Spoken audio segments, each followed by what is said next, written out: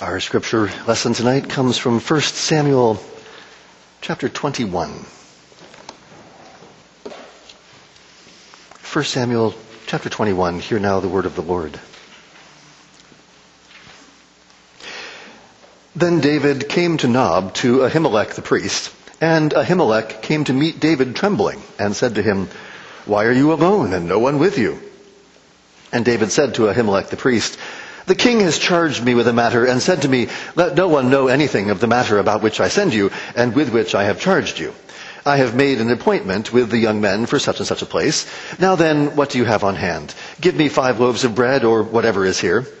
And the priest answered David, "I have no common bread on hand, but there is holy bread, if the young men have kept themselves from women."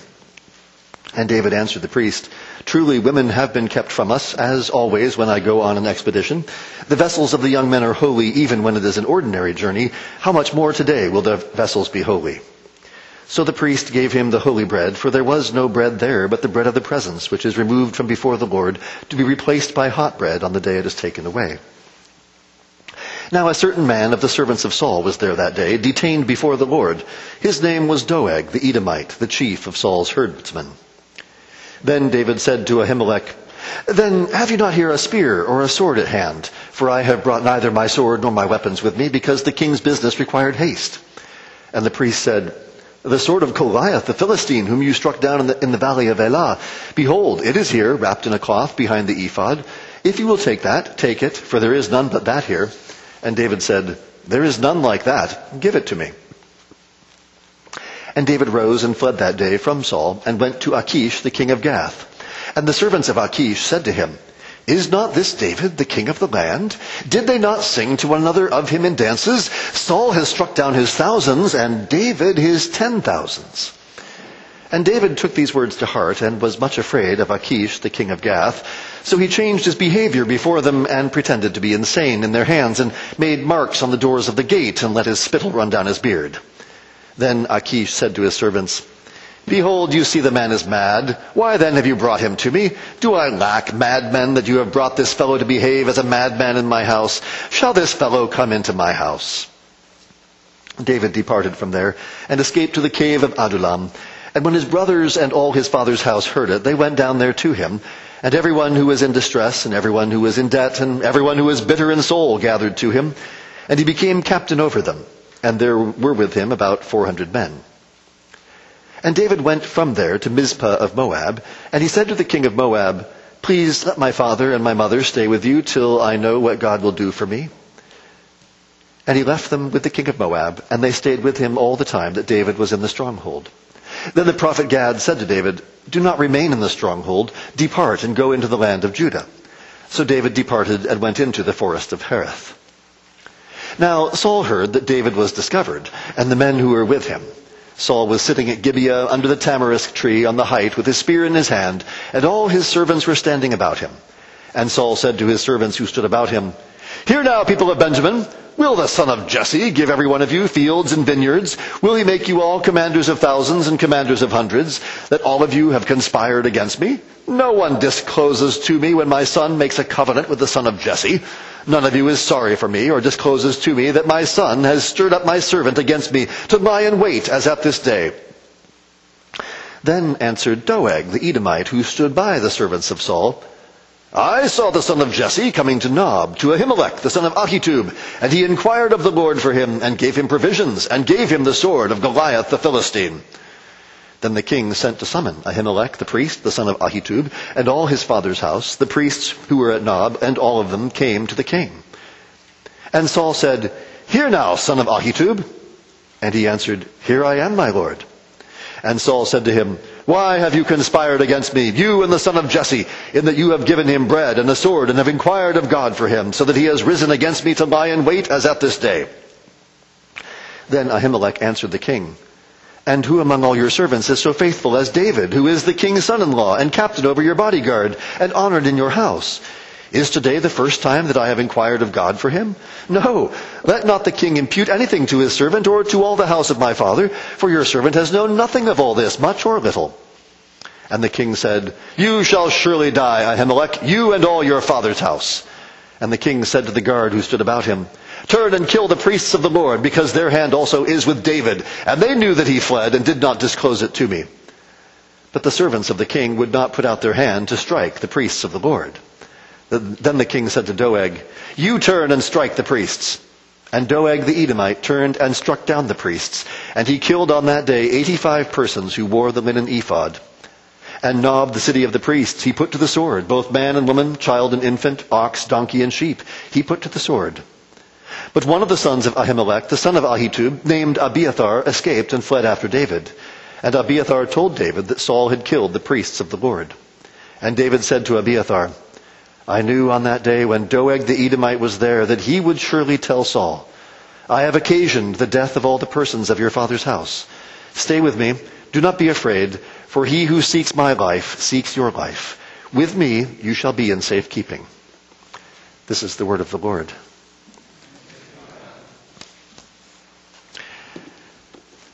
We've been seeing how the life of David prefigures the life and ministry of our Lord Jesus. And we need to see that King Jesus is the Lord's anointed. He is the Mashiach, Messiah.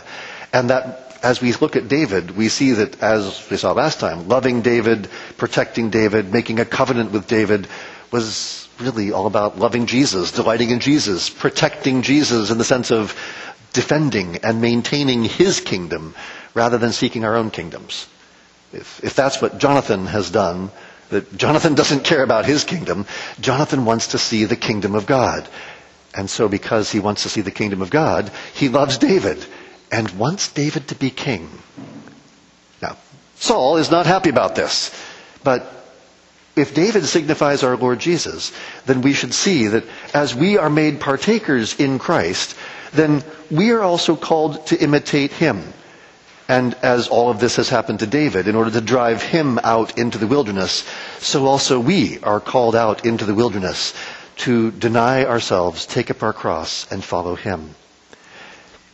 But even as we do this, we are promised the same protection as Jesus said, "I will be with you always, even to the end of the age." You may have complete confidence that the Lord will protect and guard you from all evil. Nothing can separate you from the love of God that is in Christ Jesus. Not even death. When we fear man, we do not fear God. When we fear God, we do not fear man. Now, the adventures of David fit into a fairly neat pattern. After the grand introduction in his conquest over Goliath, we've seen in the last 3 chapters how Saul's family, and indeed all Israel, follow David. It is fascinating how Saul is the one father in all of 1 Samuel who produces faithful children. You'd think, okay, Eli, not so much. Samuel, not so much. David, not so much. So these 3 relatively faithful men don't have faithful kids.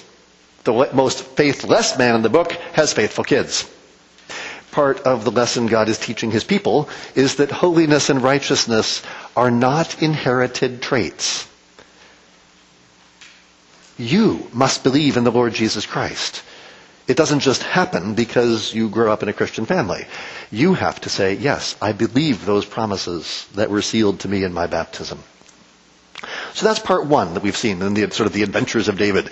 Tonight we start into the second part of the adventures of David, the Messiah in hiding, in which David flees to Ahimelech the priest, and then to Achish, the Philistine king of Gath, and then to the cave of Adullam, to Moab, and to the forests of Hereth.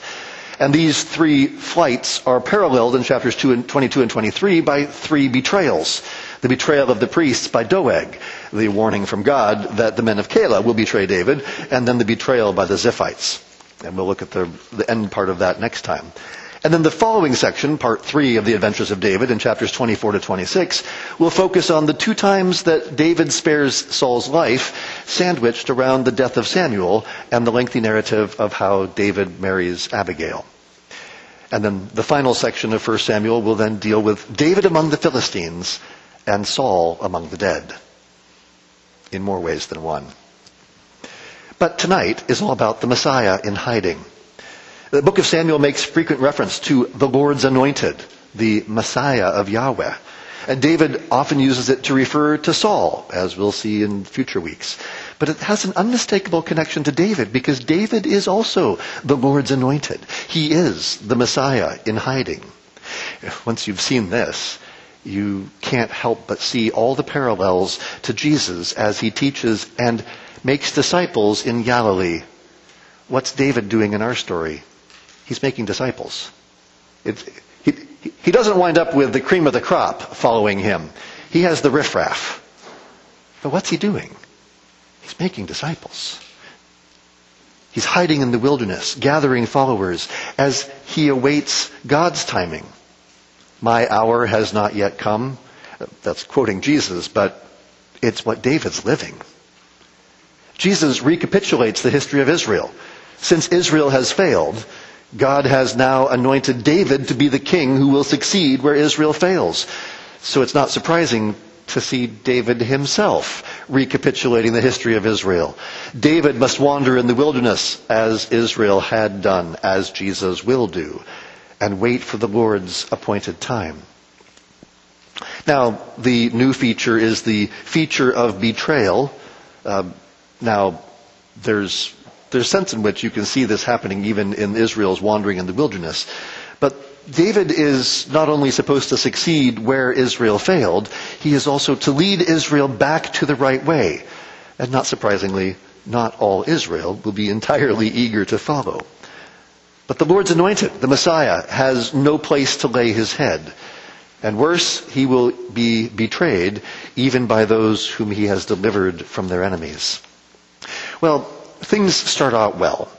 David has left Jonathan in the field, and now he goes to Nob, where Ahimelech the priest lives, and David's got a plan, and things start off, hey, it's going the right way. He tells Ahimelech he's on a secret mission from Saul. Well, okay. There's a couple questions that arise here. Pretty plainly, David deceives Ahimelech. The text does not comment on the wisdom or folly of these sorts of actions, but our text does give us ways of evaluating how to think about these things. I mean, when Jonathan deceived his father in the last chapter to protect David from death, the result was life and blessing. Here, David's deceit of Ahimelech seems much less appropriate. I mean, it sounds like David's trying to protect Ahimelech from complicity in his flight. But it doesn't work. And David admits at the end of the story, yeah, when I saw Doeg there, I knew there was going to be trouble. Right. So why did you do it? At the end of the story, David seems to acknowledge this was a bad idea. Because Ahimelech doesn't know what's really going on, he winds up walking blind into a trap. Not a good idea. What's the difference between what David does, or what Jonathan did with his father, and what David does with Ahimelech? Jonathan's father, Saul, is trying to kill someone. And so when Jonathan deceives him, he's protecting his father from committing murder. It's okay to protect your father from committing murder. What's David doing? David's protecting himself. He's not protecting Ahimelech at all. Ahimelech isn't trying to kill anybody. Ahimelech is an honest, godly man. He should tell Ahimelech, okay, Ahimelech, I got trouble. That way Ahimelech knows what he's doing and can decide, do I want to help David or not? But I think our text actually points us, when you look at how the text tells the story, our text points us to see there's a difference in these two. Now, the other thing that happens here is that Ahimelech gives the bread of the presence to David.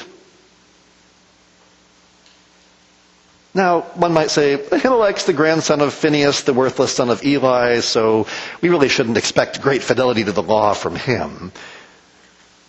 But what's going on here? David asks for bread. Ahimelech says the only bread available is the holy bread of the presence, and he offers it to David on condition that the men have kept themselves from women. As we saw this morning, according to Leviticus, any sexual intercourse rendered a man unclean until sundown. But when David then refers to their vessels, he's using a term that would ordinarily refer to their equipment, the sorts of things you'd take on a journey or expedition. Hebrew in this respect is a lot like English. We use euphemisms to speak of people's equipment. But why does Ahimelech offer the holy bread to David? Well, earlier this year we went through the book of Leviticus, and Leviticus 24 verses 5 through 9 is very clear. The bread is for Aaron and his sons to eat. Leviticus 24 verse 9 says, "It shall be for Aaron and his sons, and they shall eat it in a holy place, since it is for him a most holy portion out of the Lord's food offerings, a perpetual due." In other words, it was not lawful for David to eat this bread.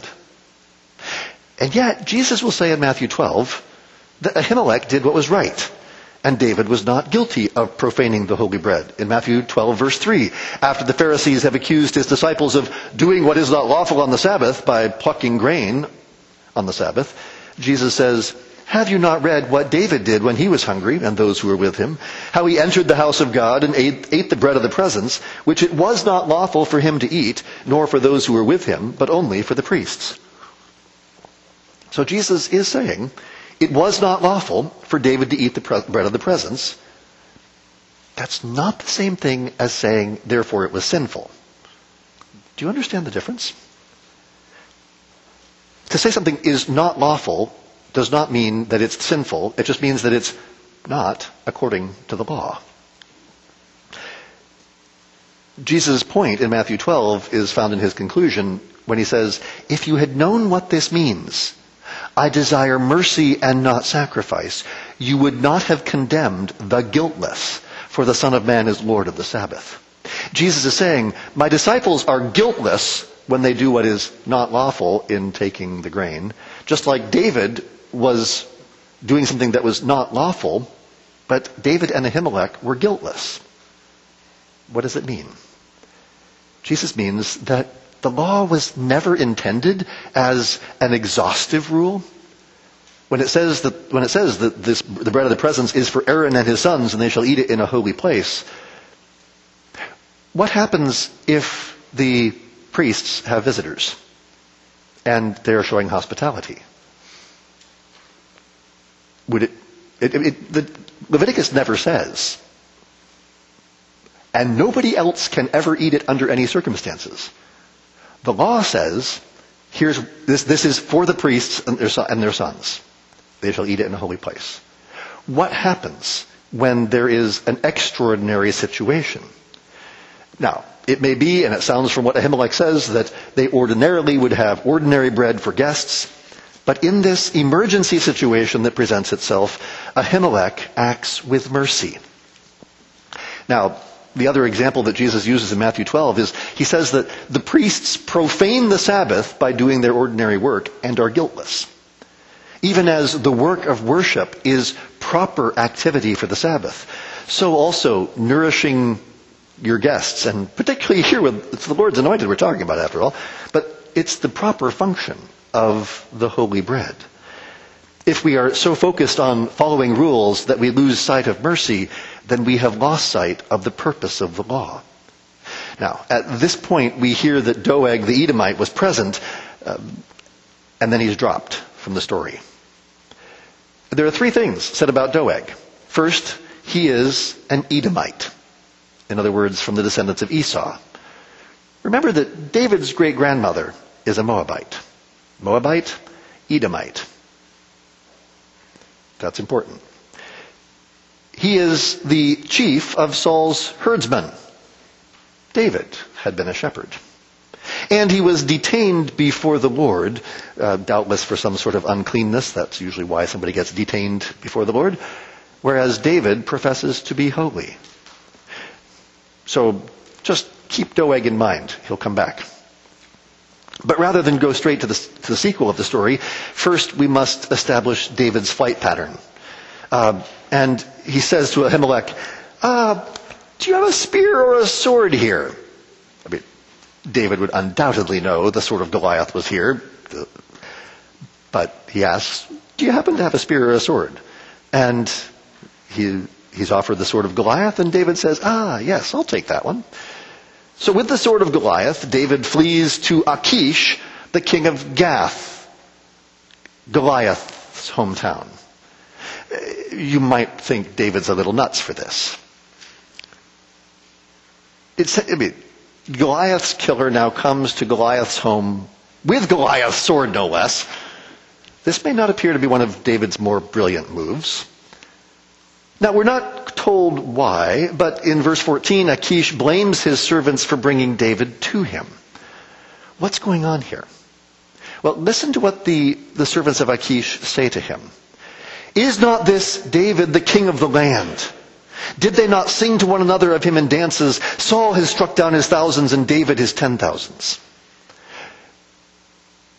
It all depends on what tone of voice you use when you read those words. We often read it as, is not this David, the king of the land? Did they not? Like, as though this is like, this is... I think that's reading it wrong. Hey, king, Achish, isn't this David, the king of the land?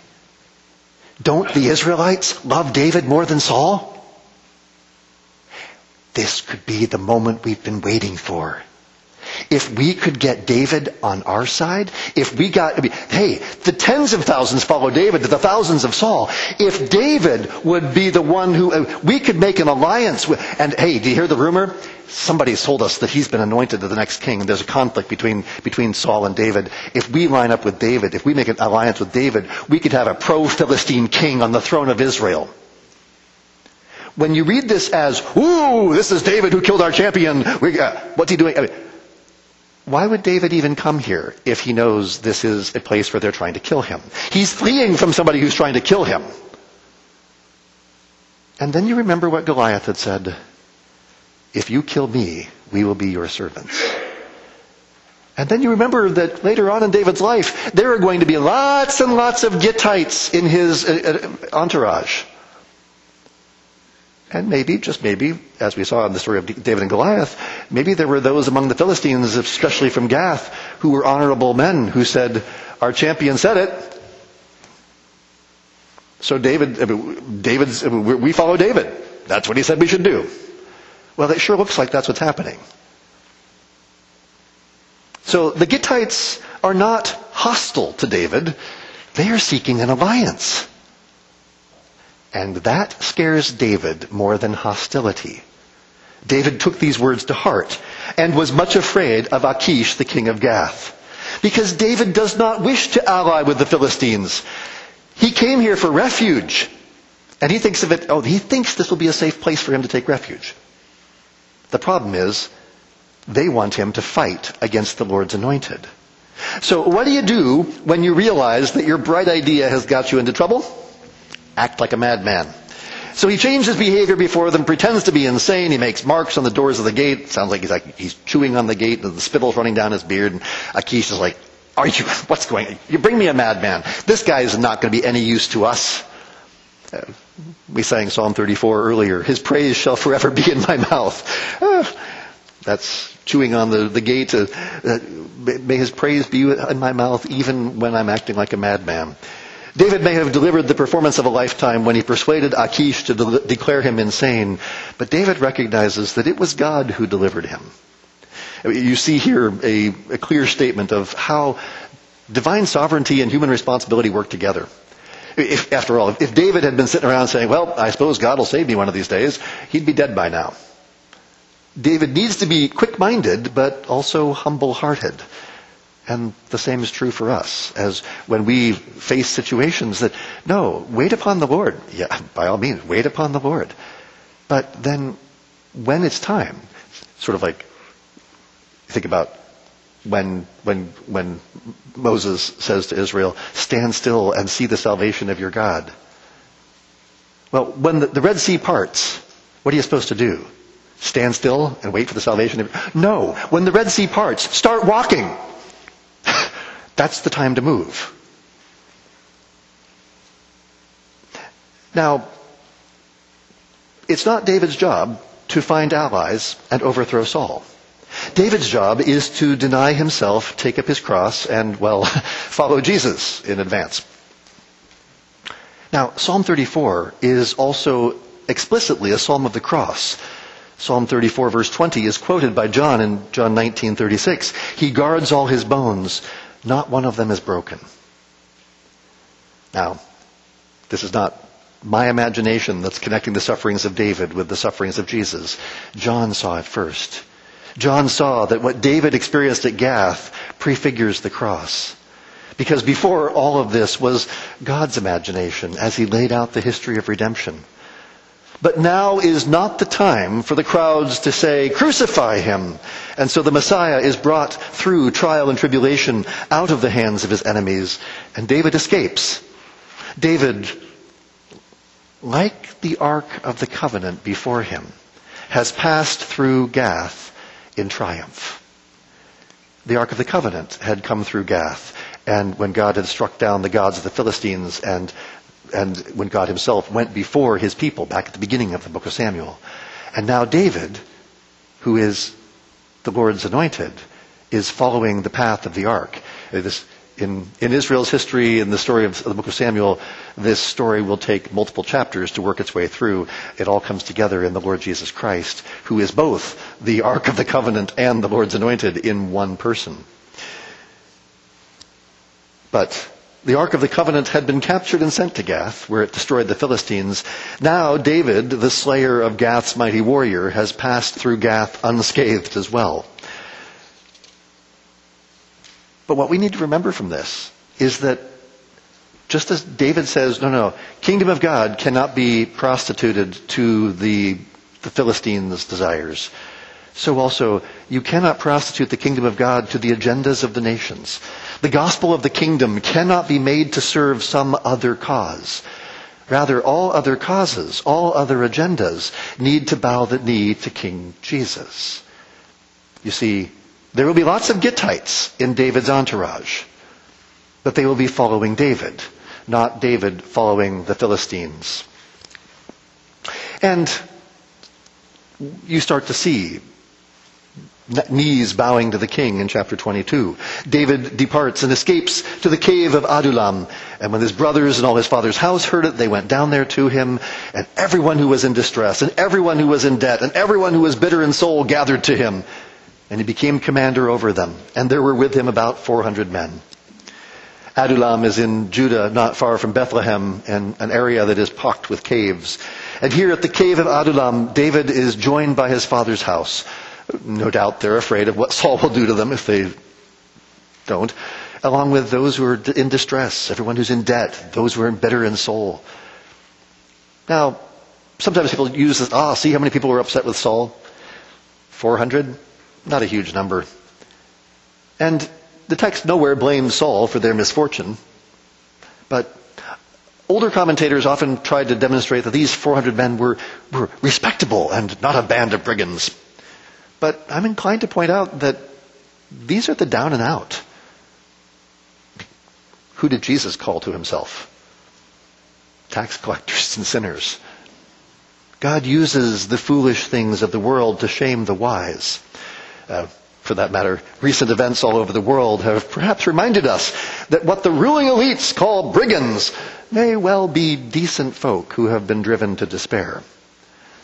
It's worth also noting that this group includes David's family, one of the leading families of Bethlehem, along with the prophet Gad, and about this time, the lone surviving priest, Abiathar, also joins them. So it's not merely the riffraff who fled to David, but God's kingdom has place for the riffraff. And David went from there to Mizpah of Moab. I said earlier it matters that Doeg was an Edomite. David goes to Mizpah of Moab and asks the king of Moab to shelter his parents till I know what God will do for me. Remember that David's great-grandmother was a Moabitess named Ruth. In other words, Ruth was Jesse's grandmother. Just as Saul's story connects to his great-great-grandmother's city of Jabesh Gilead, David's story connects to Moab. Think back to Elimelech and Naomi fleeing from Bethlehem because of famine. In the kind providence of God, even their fearfulness and straying was woven back into the tapestry of salvation history. Little did Naomi know that her grandson Jesse would find refuge in Moab because of that connection. We rarely get to know how our decisions affect future generations. Naomi died long before this story begins. She never knew. But when we say that God works all things together for good for those who love him, who are called according to his purpose, it's not just saying, oh, in the next 5 months. It could be 100 years from now, long after you're dead, and you had no idea. I mean, when does Naomi ever get to find out, here's why all this misery happened to me? I mean, sure, at the end of her life, Ruth finds a husband, has a child. Yay. But Naomi never finds out. At the end of her life, she dies. Okay, Lord, that was strange. And now 100 years later, even your foolishness, even your fearfulness can be used by God. But also, how did it get used by God? Remember Naomi's repentance too. If Naomi never comes back from Moab, this story never happens. Remember to repent. Don't just say, oh, God can use it, so who cares? Yes, God can use it, but not who cares. Repent and believe the gospel. Now, the prophet Gad warns David not to remain in the stronghold, and so David departs and goes to the forest of Hereth, probably the region around the caves of Adullam. David is looking for a place where he can be still and wait upon the Lord. And here in central Judah, he has the best chance to avoid both Saul and the Philistines. You know, the Philistines want to co-opt him for their agenda. Saul wants to destroy him. So maybe I can just find a quiet corner to hide out in. As long as no one rats me out. Well, there's a lot of rats in the Messiah's day. First we have the murderous Doeg the Edomite. He had been in Nob on the day David came there, detained before the Lord. No doubt he had been unclean in some way. And when Saul hears that the young upstart is in the forest of Hereth gathering a band of malcontents, he does what any decent king would do: crush the rebellion before it gets too big. He starts by berating his servants. We saw last time how he was berating his son and his wife. And now he berates his servants. Those of the tribe of Benjamin. Hear now, people of Benjamin, will the son of Jesse give every one of you fields and vineyards? Will he make you all commanders of thousands and commanders of hundreds, that all of you have conspired against me? No one discloses to me when my son makes a covenant with the son of Jesse. None of you is sorry for me or discloses to me that my son has stirred up my servant against me to lie in wait as at this day. You can see what Saul's thinking. Saul thinks that David is preparing an assault to try to take the throne. But Saul's servants see more clearly than the king. They have no answer. No one except Doeg, the Edomite. A foreigner, a son of the rejected Esau. Jacob have I loved, but Esau I hated. Takes the side of the rejected king, Saul. And when Doeg tells Saul what the priests had done for David, Saul summons the priests and demands an explanation for this conspiracy against him. Why have you conspired against me, you and the son of Jesse? Ahimelech replies honestly, there's no conspiracy, O king. He's your son-in-law, he's your general, he's your captain. Of course I've inquired of the Lord for him. What's going on here? We can understand, perhaps, why David deceived Ahimelech. If he had spoken honestly to Ahimelech, Ahimelech would have been put into the awkward position of having to choose between David and Saul.